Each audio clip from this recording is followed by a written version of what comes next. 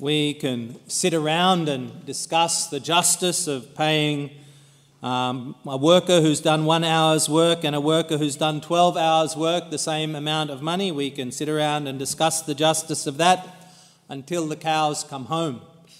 We probably won't get anywhere.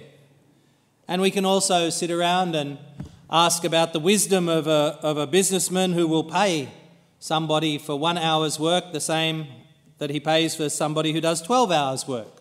We can ask about that as well, because I think if you ask a businessman, you probably go out of business if you do that sort of thing as well.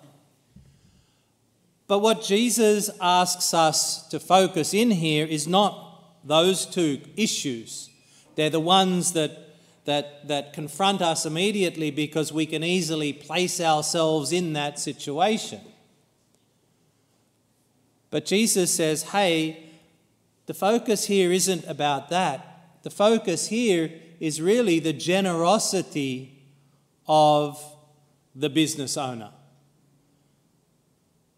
The generosity of the business owner, and obviously it's a parable that speaks to us of the nature of the kingdom of God. And so, God will welcome anybody who repents, whether it's when they're 5 years old or whether they're 55 years old or if it's 105 years old. If they repent, they get welcomed back into his presence and receive the fullness of eternal life. Doesn't go into, even the scriptures don't tell us exactly what the fullness of eternal life is. But my understanding, we are conscious human beings, we have the capacity for reflection. We have the capacity to understand. We have the capacity to think about what the offer of eternal life really means. And I think if you then extrapolate and say, I've been waiting for the gift of eternal life for 20, 30, 40, 50 years, the longer I have been living in the kingdom of God here and now on this earth, the greater my expectation, the greater my knowledge of what the experience of eternal life is going to be. And so we can see that perhaps somebody who's worked for the kingdom of God for an extended period of time has prepared for himself a large capacity to receive the goodness and the blessings of the Lord. Somebody who's just had an instant conversion the moment before they die, what's their capacity to receive? We're still who we are. We don't suddenly change and become another person when we're raised to eternal life. So the capacity for someone who's just repented, they probably don't have that full expectation. They probably don't have that broad understanding of what eternal life is going to be. And so maybe, I don't know, they won't as fully enter into the gift that eternal life is. We all know that we have different levels of relationship, different givings of ourselves to others.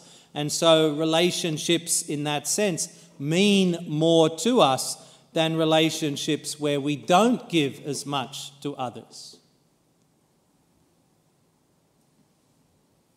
So let's focus upon generosity, because it then helps us to give of ourselves now in preparation for eternal life. It helps us to give of ourselves now to the people we are in relationship with, because that's the way we're going to get the best out of one another. That's the way we're going to be able to build deeper and more meaningful relationships in the here and now, which will be transformed into an even deeper experience when we go into eternal life. St. Thomas Aquinas reminds us that friends will still be friends in heaven.